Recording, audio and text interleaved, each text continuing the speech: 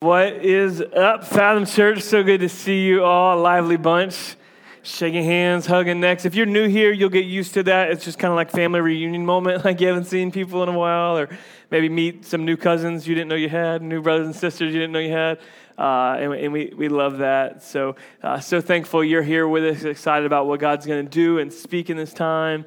I want to shout out to everybody watching online, listening online, driving down the road. We're thinking of you, praying for you today. So thanks for hanging out with us online.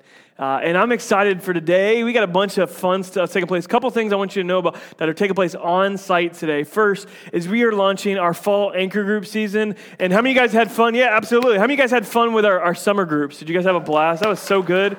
We're really excited and expectant for what God is going to do in our groups this season. Taryn and I are going to be spending a few minutes towards the end of service just sharing our heart for you for groups and what an impact groups has made on our life. And, you know, we do the rows thing on Sunday, and rows are good. There's a place for rows, but, man, life and discipleship and really relationships are happen in circles. They happen around a table. They happen around a small group of people that you can do life with and learn and grow in your faith. So we'd love to invite you to be a part of that this season.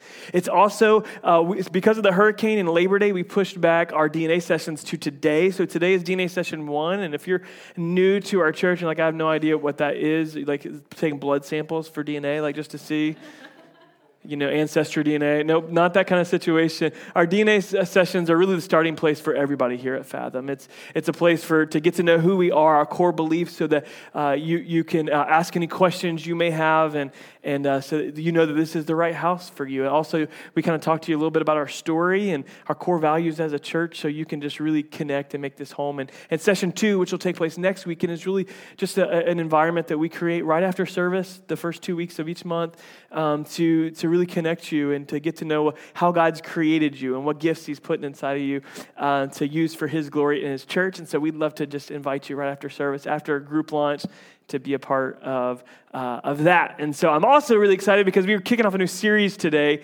called Anxious for Nothing. Right? Is that pretty true in your life? Like anxious for nothing? We're actually going to look at a scripture later in the series in which the scriptures tell us, Paul says, don't be anxious about anything. And no one has ever heeded his advice, ever.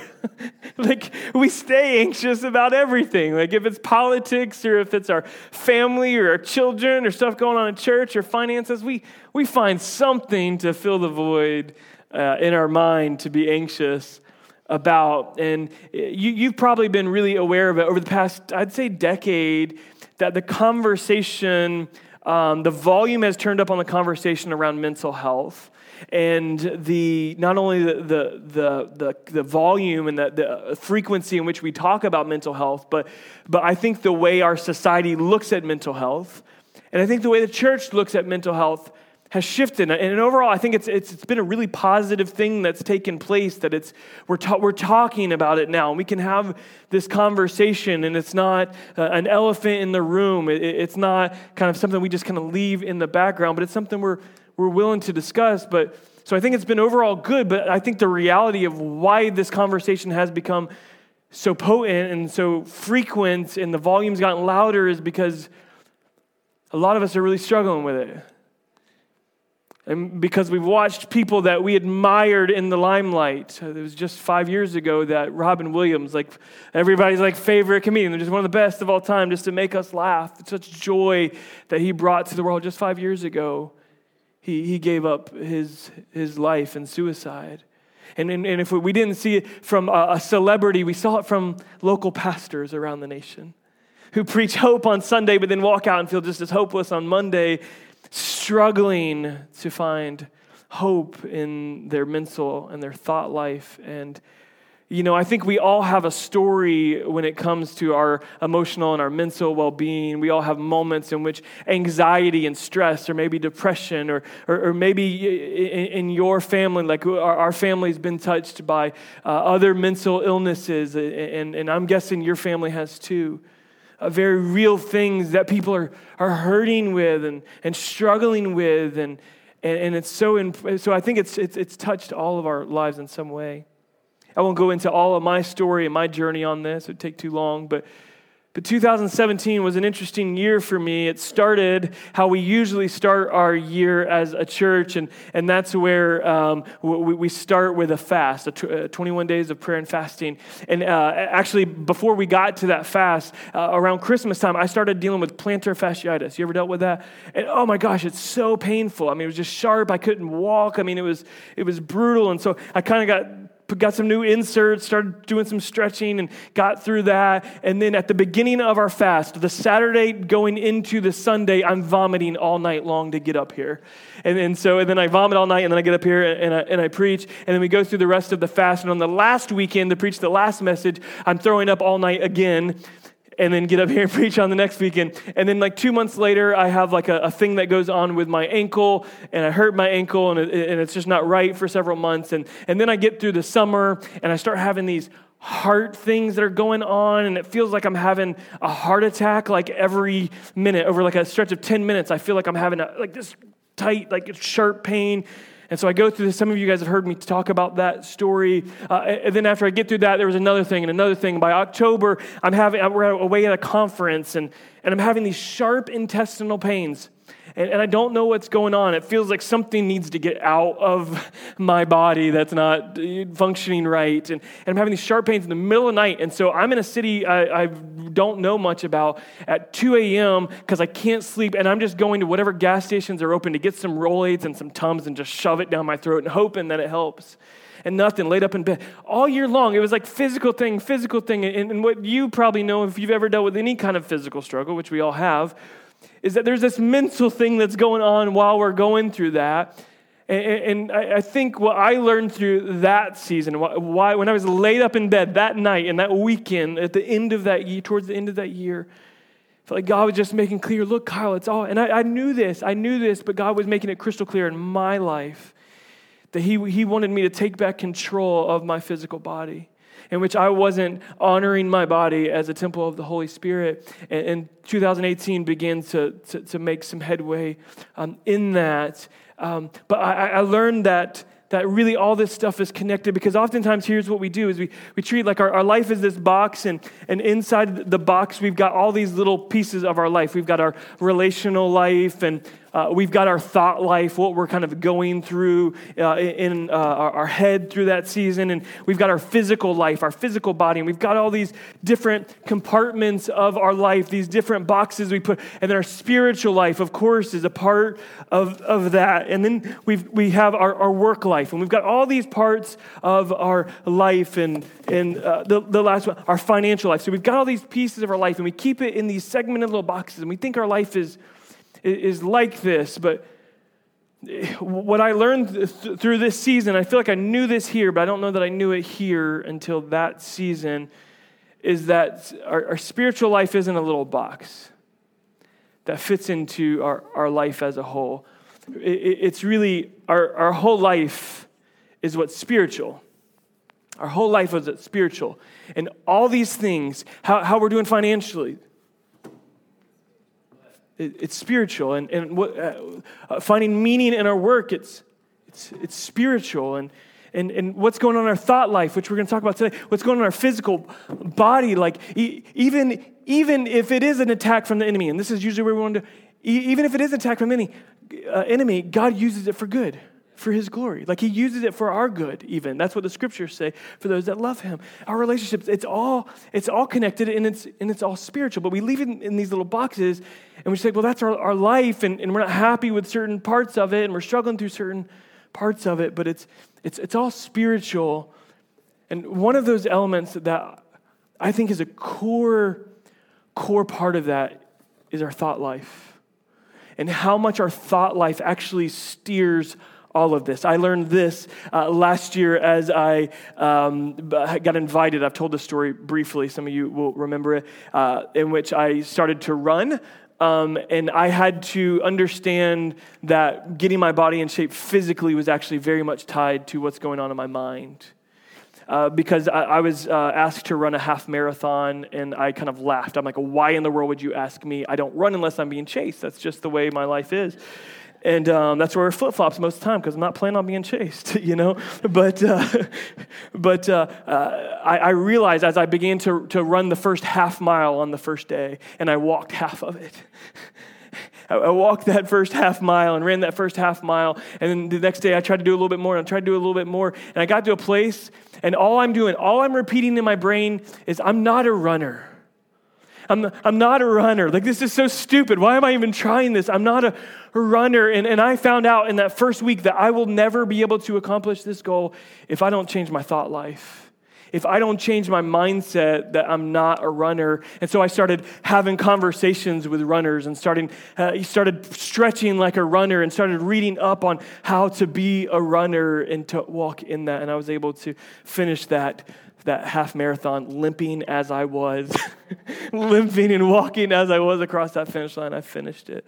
But I believe that God wants to speak something over the next 4 weeks. We're starting this series called Anxious for Nothing. And I don't think one weekend out of this is not a fix-all for all of our mental health and all of our thought life. That's not what this is. But what I really am praying, I'm praying that we find a foundation for freedom in our thought life. Like I think we're going to get some principles from the Word of God.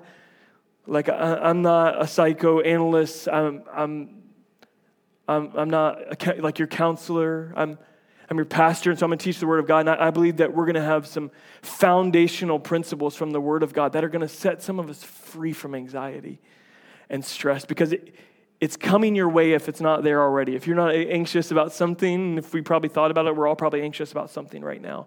I believe that this is going to really help us. And so I want to turn to Luke chapter 10. And I almost went to Luke chapter 10 a few weeks ago because it actually fits really well in our last series, The Best Yes. It fits great in that series, but I really felt like God wanted to use it as a launching point for this series. And I'll just jump right into the text here. We're in the home of Martha, and it's really the story of Mary and Martha. Some of you may be familiar with it. As Jesus and his disciples were on their way, he came to a village where a woman named Martha opened her home to him. And she had a sister called Mary who sat at the Lord's feet listening to what he said. But Martha was distracted by all the preparations that had to be made. And she came to him and asked, "Lord, don't you care that my sister has left me to do the work by myself? Tell her to help me." Martha, Martha. You can just kind of hear Jesus' voice here, at least I can. "You are worried and upset about many things, but few things are needed, or indeed only one. And Mary has chosen what's better, and it will not be taken from her." I think oftentimes when we look at the scriptures and the account of the Gospels, and we wonder, who was Jesus closest to in his life?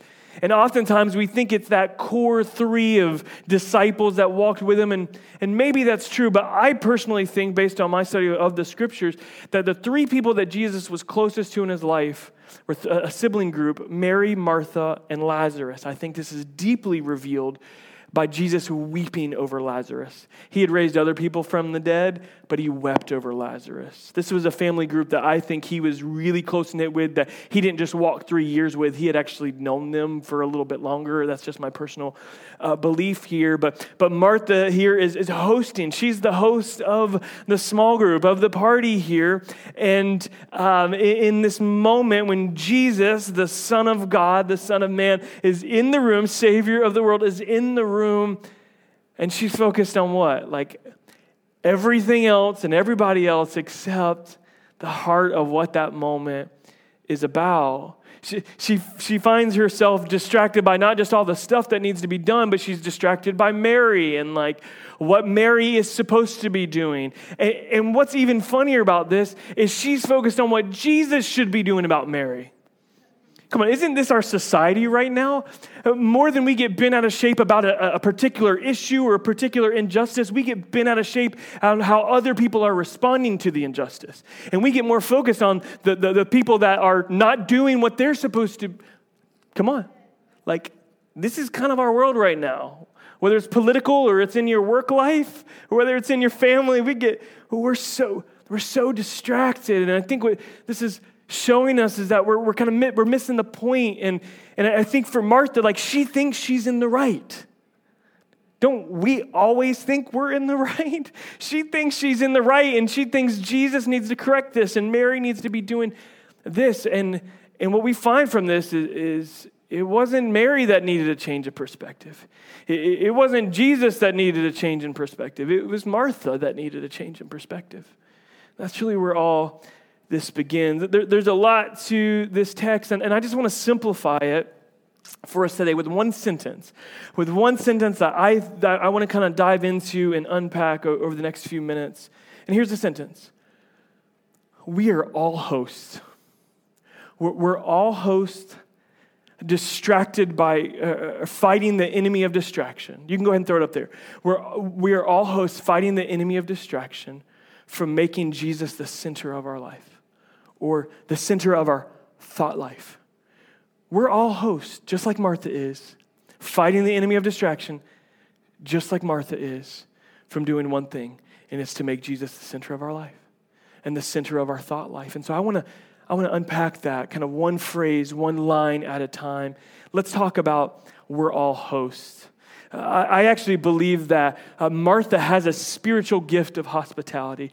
You wouldn't know it by this text, but I think as you watch her progression in the scriptures, that she actually has a gift of hospitality, which I think when we think about the gift of hospitality, we think about someone who knows how to keep a tidy house, who likes to have people over, those type of things, that knows how to entertain and put a party on. But really, biblical hospitality is not about all the preparations, but it's really about how you make people feel when they step in the door. Like, that is the essence of hospitality, of hosting. And the scriptures tell us that our bodies are a temple of the Holy Spirit. That as Christians, it's no longer us who lives, but it's Christ who lives in us, that we're all hosts.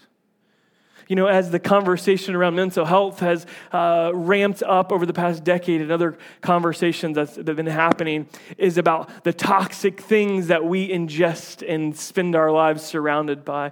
Taryn, as many of you know, has been on an essential oil journey in our home, ridding our home of toxicity, and she has done it. There's no toxic toothpaste or dish soap or laundry soap or anything that goes on our bodies or we consume is from the earth and from the plants, which is really amazing. And some of you have been on the same journey with your diet. I mean, we see non-GMO on everything right now because they know that's what we want. We want to get that toxic stuff out of our life. And so we've begun to get all these toxic things out of what we ingest and what's in our home, except we still allow a lot of toxic things in our mind, a lot of toxicity in our brains that we've yet to rid ourselves of. You see, our minds, our thoughts, our mental real estate. And in your home, and you moved in, maybe you bought a home and moved in there, and there's that one neighbor who painted their house like the Barney purple. Sorry if anybody's house is Barney purple. But they painted their house that Barney purple, and they don't cut their grass, and there's a car stuck in there, like the Jeff Foxworthy thing. Like, sorry if that's you. But what it does, when a home's not cared for, it brings down the value of all the other real estate around it. And what's taking place is we're allowing a lot of toxic thoughts that are taking up real estate in our brain and is bringing our overall spiritual well-being down. What we think about ourselves, where we can't even say, I am blessed, I am called, I'm highly favored. We can't say those things because all the toxic thoughts that are taking up all the real estate. Dr. Caroline Leaf, who is a neuroscientist and also a born-again believer, and she does a lot of teaching around this, and she teaches on something called cognitive dissonance. Some of you, mental health therapists may be familiar with cognitive dissonance. Is basically this. It's where we say one thing, but not only do we do another thing, we spend our life actually thinking another thing.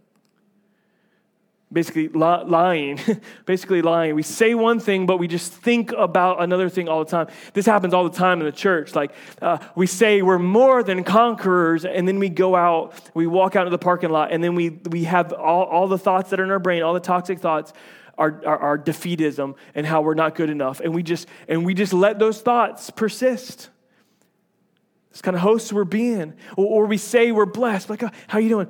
Well, we're blessed. And then we spend the rest of our day complaining about everything that's wrong. And what Caroline Leaf says is that cognitive dissonance, over time, it creates brain damage. We're actually causing damage to our brain. And I get why this has happened in the church is because, well, there's been a lot of movements that have said if you just say it enough times, it'll become true. And some of us have kind of fit in, and I think this kind of gets, comes out in what we probably call Christianese. You guys familiar with Christianese? It's like where we have all these cute little sayings, that sound good, and it sounds like things are good, and that's why you don't hear me talk like that. I try to talk like I do on stage and off stage. This is what you get. This is who I am. You don't hear a lot of Christianese because I think it's actually damaging. We're not being honest. And look, and we can be struggling with some of these truths, be struggling to know that we're blessed, and we can still say that scripture and believe it, but we can't also be repeating the negative thoughts all the time. We can't be allowing the toxic thoughts. That's actually killing us. In the meantime, we actually got to be filled with the truth, which we're going to talk about more in a second. And so we're fighting through some of the stuff. Why we feel so overwhelmed, why we feel so exhausted mentally sometimes is because we just got this cognitive dissonance going on, and it's killing us in the process. And I think for Martha, she's a host. She's a host here, but in my opinion, she is immature in that gift at this time. She's immature in doing that because biblical hospitality would be caring for Jesus, would be in the moment. She could actually worship through that. And I think we actually kind of get off base a little bit on how we look at the work and that gift of that. We'll look at that here in just a moment. But I think immaturity is kind of where she's at in the process. And I just want to tell you that immaturity leaves an opportunity for the enemy. It's just the enemy's opportunity. When we stay immature, that, hey, when I begin to realize that I'm being distracted and I don't move forward in that over time, I'm choosing to stay immature in the Lord. So that's the maturity, that we're more like Christ. And I think in this, we can see that it's very, like through Martha, we can see that it's possible to be doing all the right things on the outside, to have the appearance of maturity based on works. But really, internally, we're still very immature in our thought life. So we can be doing everything. We can be doing all the right works. We can be serving at church. We can be serving our neighbors and serving the poor. We can be doing all these great things, but just be so broken emotionally and still emotionally immature in our thought life. So I just want to ask you, what kind of host are you? What kind of host are you? Are you one that's finding the distraction in everything else? Or are we ones that are going to focus and find ourselves at the feet of Jesus? A mental and spiritual posture of sitting at the feet of Jesus. Because we're all hosts. But we're all fighting the enemy of distraction. We've got lots of them. They're different for each one of us. If you're a teacher and like your heart is to pour into a child and invest your life in them, but then you find yourself focused on their test scores or their behaviors or all the other things that have to be done, and it's, we're distracted from that. As a pastor, there's like 1,000 things that have to be prepared and 100 different people who make them happen throughout the week. And I know it's about Jesus, and I know it's about the glory of God. I know it's to raise up people in the Lord, but it's just as easy for me to get distracted on all the preparations that need to be made. Like worship leaders that come up here, and we know that, hey, it's about Jesus, it's for the glory of God, but then we kind of make it about the music. We kind of miss the point. Right, as parents, as husbands, as wives, a husband who knows, like, hey, my role is to provide for my family, but then I kind of neglect the emotional side of caring for my family, and I kind of miss the big part of this. It's so easy to get distracted. I find that Martha gets really distracted by 3 different things today that I think we do too. The first is the preparations, just all the logistics, all the work that has to be done. She was distracted. The Greek word here is perispeo, and it literally means to draw away. You know how easy it is to draw a dog away from something? You know what I mean? Like just hold some meat, just hold some food, and they're gone. Whatever they were focused on, you can kind of pull them away there. In many ways, we're the same way. We're just drawn away so quickly. We're just drawn away by the preparations. And what often we do is we blame the distractions that we've allowed. This happens in our house. Beckett, our oldest, has like a certain amount of reading he has to do every day. And at the end of the day, and he's usually doing this while Taryn's making dinner and I'm walking around doing things around the house, or I'll sit down on the couch and watch some Sports Center or something like that. And he'll come in there and he'll want to read in the room where the music is and where the TV is and where the other kids are. And I'm like, dude, you're not going to get anything out of this. You're going to struggle with comprehending that because you have no ability to focus in the midst of this distraction. We're allowing it, but how many times do we blame the distraction for why we're distracted? And I can simply just turn my phone on Do Not Disturb. I can put my phone in another room. I can turn the TV off. And we blame all the distraction. We blame the people who are the distractions. And I think in this scenario, I think it's very possible in this story of Martha to get a bad theology on work.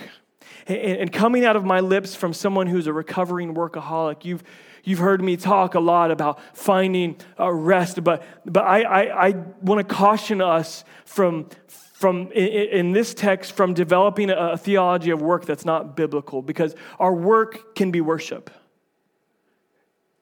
It can be worship. It's possible, more mature in her gift of hospitality, to sit at a posture preparing the meal in which she's sitting before Jesus.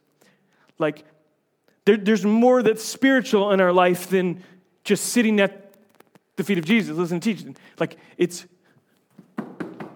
all spiritual. It's all spiritual, so we can take that posture. And so work wasn't her problem. Worry was her problem. Distraction was her problem. She was focused on the wrong thing, so she couldn't worship. And that's what Mary understood in this, that she didn't. God is actually honored and worshiped when we take a mental and emotional posture of sitting at his feet. It wasn't just the preparations that distracted Martha, it was the people too. Let's be real, most of our lives, what's got us anxious? What's got us distracted is people. Your boss, coworker, the person who didn't talk to you at church on Sunday, your ex. It's got you distracted. And I think something that really kind of hung Martha up here and did for me for a very long time was her expectations on other people. Her expectations on everybody else. I used to live in bondage to my expectations for everybody else. Seeking perfection out of people and systems. Perfection that I and myself could not stand up to. And I find that we do this now too. We've got these expectations for everybody else. And here's what it comes down to, what it boils down to. Is that we're seeking for perfection in everything else and in every person when the only perfect person that's ever lived this earth is Jesus Christ. All the perfection we're looking to find in the world and in everything else, we found in Jesus. It's been fulfilled. And if that's you today and you're battling with expectations on everybody else and them not living up to standards and perfection, you just need to whisper the 3 words that Jesus whispered while he hung on the cross. It is finished. He did it. The perfection we're seeking out there, he fulfilled there. And when I operate from that place that it's finished, I'm no longer trying to coerce this out of everyone else. I can actually be set free. It wasn't just preparation she was worried about and distracted by. It was people that she was distracted by. And the third thing, I think I've missed it for so long in this text, and I'm guessing you might have missed it too. I know I did for a very long time.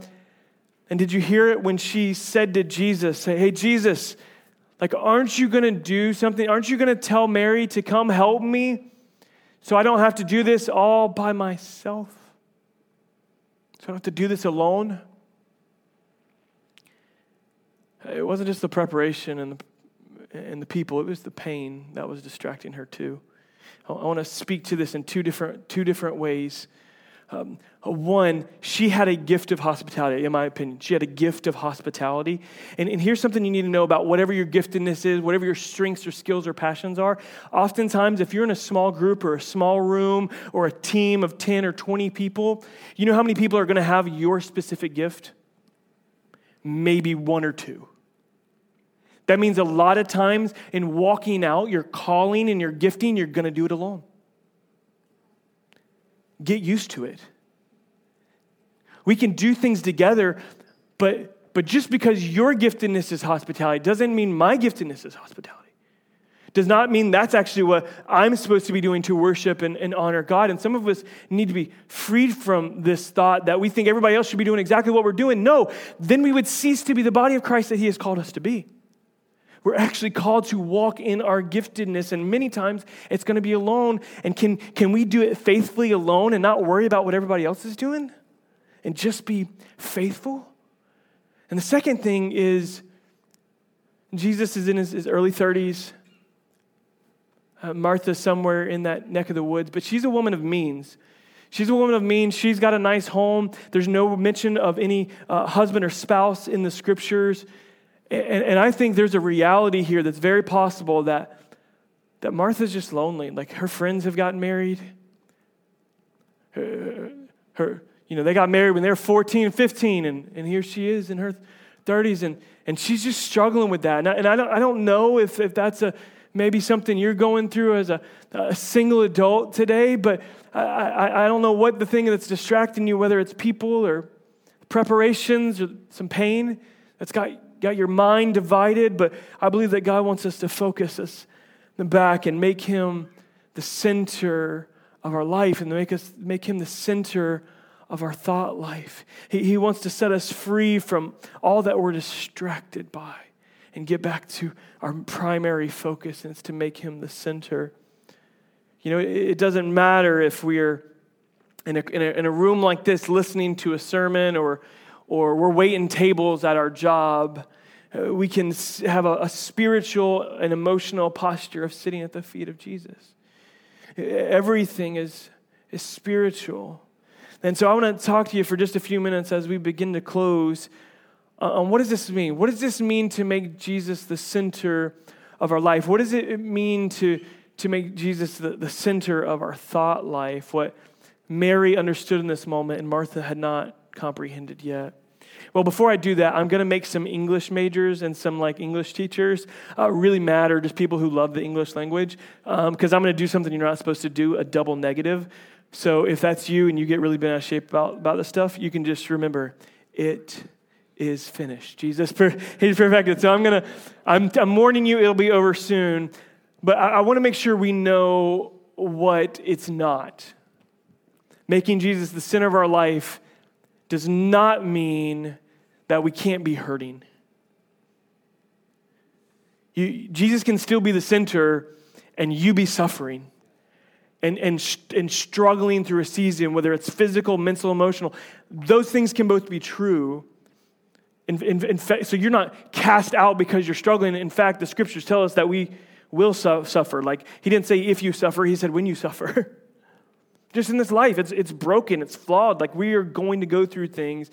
We're going to experience that pain. So I want you to know that. Jesus himself said, it's not the well who need a doctor, it's the sick. I didn't come for the righteous, but for the unrighteous. He didn't come for people who's like, no, this ain't for me. I'm good, man. I'm good. We are left out until we recognize and acknowledge our need for a Savior. And that we need him, that we are sick in our own life. So it doesn't mean that. And so that means that Jesus actually came to this earth to feel the depth of pain. Whatever you're suffering, he came to this earth to feel the depth of betrayal, to feel the depth of rejection, to feel the depth of abuse. He felt it all. He felt it all, and he felt it all for us. So yes, you can make Jesus the center and still be hurting. It's a truth. And the second thing that it doesn't mean that you can't be honest. And I think for some of us, this is where we struggle. We're like, well, if I'm blessed and I can't also be struggling, right? I can't be honest. I can't tell anybody that. And this is where this culture of unhealth has happened in the church. Because our thought life, our emotional life shouldn't look like the rest of the world, but it does. And oftentimes it's worse. Because we've got this culture of shame throughout our churches. And because we don't feel like it's safe to be honest. And what we've tried to create here is our first two core values, unconditional love and authentic community. That means, first of all, it's okay to be not okay. You can be real, be honest with, tell us what's really going on in your marriage, tell us what's really taking place there. There's no judgment. We're going to love you right where you're at. But it also means that we are going to be called beyond that. Jesus doesn't want to leave us the way he found us. He wants to lead us beyond where we have always been. And here's the reason you can be honest, because Jesus knows the truth already. He is the way, the truth, and the life. You can share the truth with the one who is the truth. I don't mean to catch you there. That was a little Christianese right there. Come on. It was. Sometimes it just feels good as a preacher just to let out some of that. So, but I want to close, and I want to close real practically on not what it doesn't mean, but what does it actually mean? What does it actually look like for us to make Jesus the center of our thought life, to make Jesus the center of our life? And I think these are so important. If we can grab a hold of these, we can move forward in this. Because it's cool to get rid of some distractions. Great. It's cool to understand we're hosts, but if we don't get this part, then it's all a waste. Here's what it means. First, we've got to bring our thoughts and emotions into the light. Bring our thoughts and emotions into the light. Look at the scripture. 1 John 1, 5 through 9 says, God is light, and in him there is no darkness at all. And if we claim to have fellowship with him, yet we walk in the darkness, we lie. We like cognitive dissonance. If we keep on doing it, if we keep on saying that, we just lie. And we do not live out the truth. But if we walk in the light as he's in the light, we have fellowship with one another. It actually brings us some community that we haven't had because we're willing to be honest. The shame's not there. We actually can be honest and have fellowship with one another and the blood of Jesus, his son, which purifies us from all sin. That's when the transformation happens, because we're walking in the light. And so just going back to the point, I think what it boils down to is honesty. It boils down to honesty. What it means to bring thoughts and emotions into the light is to get very real about what we're really feeling, what we're really going through. Some of us are so bottled up in our emotions that the top's about to blow off at any moment.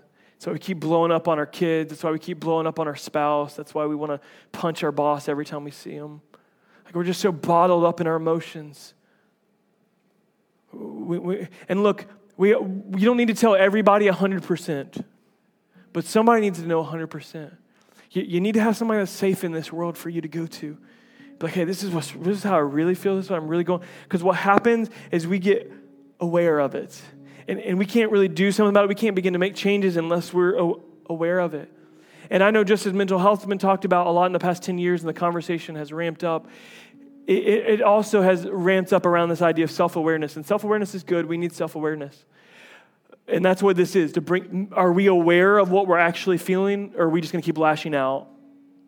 Or are we just going to keep acting out? Are we actually aware of what's going on? So self-awareness is good. We need it. But self-awareness is not the end goal. Sanctification, a.k.a. being more like Jesus, is the end goal.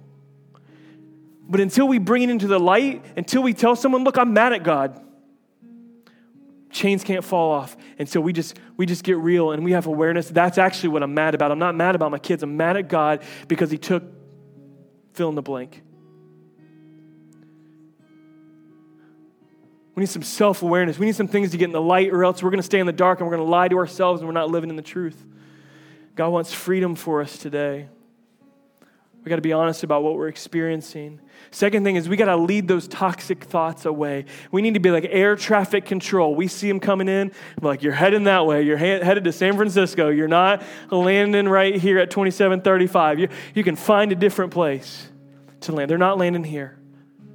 Come on. They're flying in and out all day long. We got to get aware of them, and we got to lead them away. Look at what this verse says, 2 Corinthians 10:5. We demolish arguments and every pretension that sets itself up against the knowledge of God, and we do what? We take captive every thought to make it obedient of Christ. We don't stay captive, we take it captive.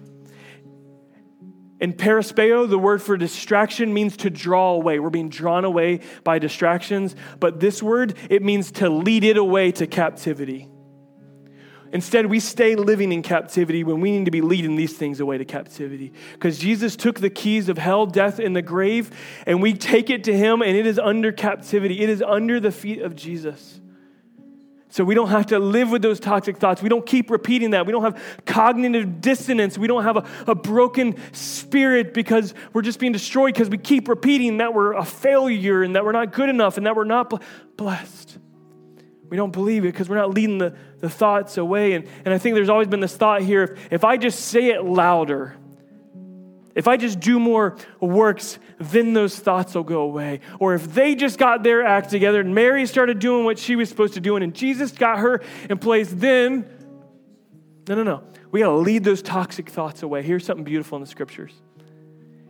This isn't the only time that Martha was a host. We have this other passage in which Mary, her sister, this is another thing why I think she was a woman of wealth, is Mary comes and she anoints Jesus with expensive perfume. She pours it out. And Martha, again, is the host, but there's no mention of distraction this time.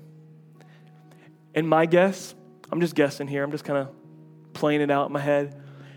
I think it's very possible that younger Martha would have spoke up. Hey, you shouldn't be using that oil. You know that's expensive. You know. She'd find some things to be distracted about, but I think she's matured in her gift by this point that she knows how to lead toxic thoughts away, so she doesn't say a word. She just serves in her gift quietly and honorably and worship unto the Lord in this. And it's Mary that's acknowledged, but I think Martha needs to be acknowledged in that too because she's matured in her spiritual gift of hospitality. Some of us, we've got toxic thoughts we got to lead away. And the last one is, what good is it is if we get real, we get honest, we lead some toxic thoughts away, but we don't fill ourselves with God's truth. And that's the third part, is we got to meditate on the truth. Meditate on the truth. Look at what this verse says, Philippians 4:8. Finally, this is right before the scripture that you were talking about, just a few verses before. Finally, brothers and sisters, whatever's true, whatever's noble, whatever's right, whatever's pure, whatever's lovely, whatever's admirable, if anything is excellent or praiseworthy, think about those things. Like, leave the toxic things away. Begin to think on what's good and lovely and beautiful and praiseworthy about God, our Creator. I think some of us, maybe we need to understand what meditation is. It's not like Eastern meditation. Maybe you've been around some Eastern meditation stuff, which means let's clear our mind of everything. We clear it of everything, and we just have this empty mind. Like, that's the end goal. But that's not Christian meditation. That's Eastern meditation. Christian meditation is filling our mind with God's truth. It's leading the toxic thoughts away and meditating on God's truth. And what Paul says in Romans 12:2 is that when we do that, we're going to be transformed by what? The renewing of our mind. And then we can tell what God is leading us to. We can tell what his perfect will is for our life because we've led those thoughts away. Our mind has been renewed. Hey, and some of you, you're battling through this stuff, and it's just going to take some time. It's going to take some time. You know how long it takes to create a long-term memory? 21 days is a habit, a new habit. 63 days, 3 times that, to create a long-term memory. So for this to get stuck into us, if you're struggling for 3 months with certain thoughts, if we can replace those, and Taryn does this all the time, I've done this as well, is she'll write it on a note card, I am blessed, and just put it somewhere. And when I see that, it's just a reminder, leave the toxic complaining thoughts away and be reminded. And so I'm just going to meditate on, I am blessed, or I am saved, I am filled with His. I'm just going to meditate on that for 63 days. And it becomes a long-term memory. It becomes part of who I am. Just put yourself in Martha's shoes for a second. And Jesus says, hey, I want to host a party at your house. I'm going to host a small group at your house. Hey, can we come to your house? Yeah, sure, Jesus, whatever you say. Like, we go rushing and trying to frantically clean the house. And the blitz, as we call it at our house, like the 20-minute blitz before everybody comes over. You guys know what I'm talking about. And we get there, and other people arrive.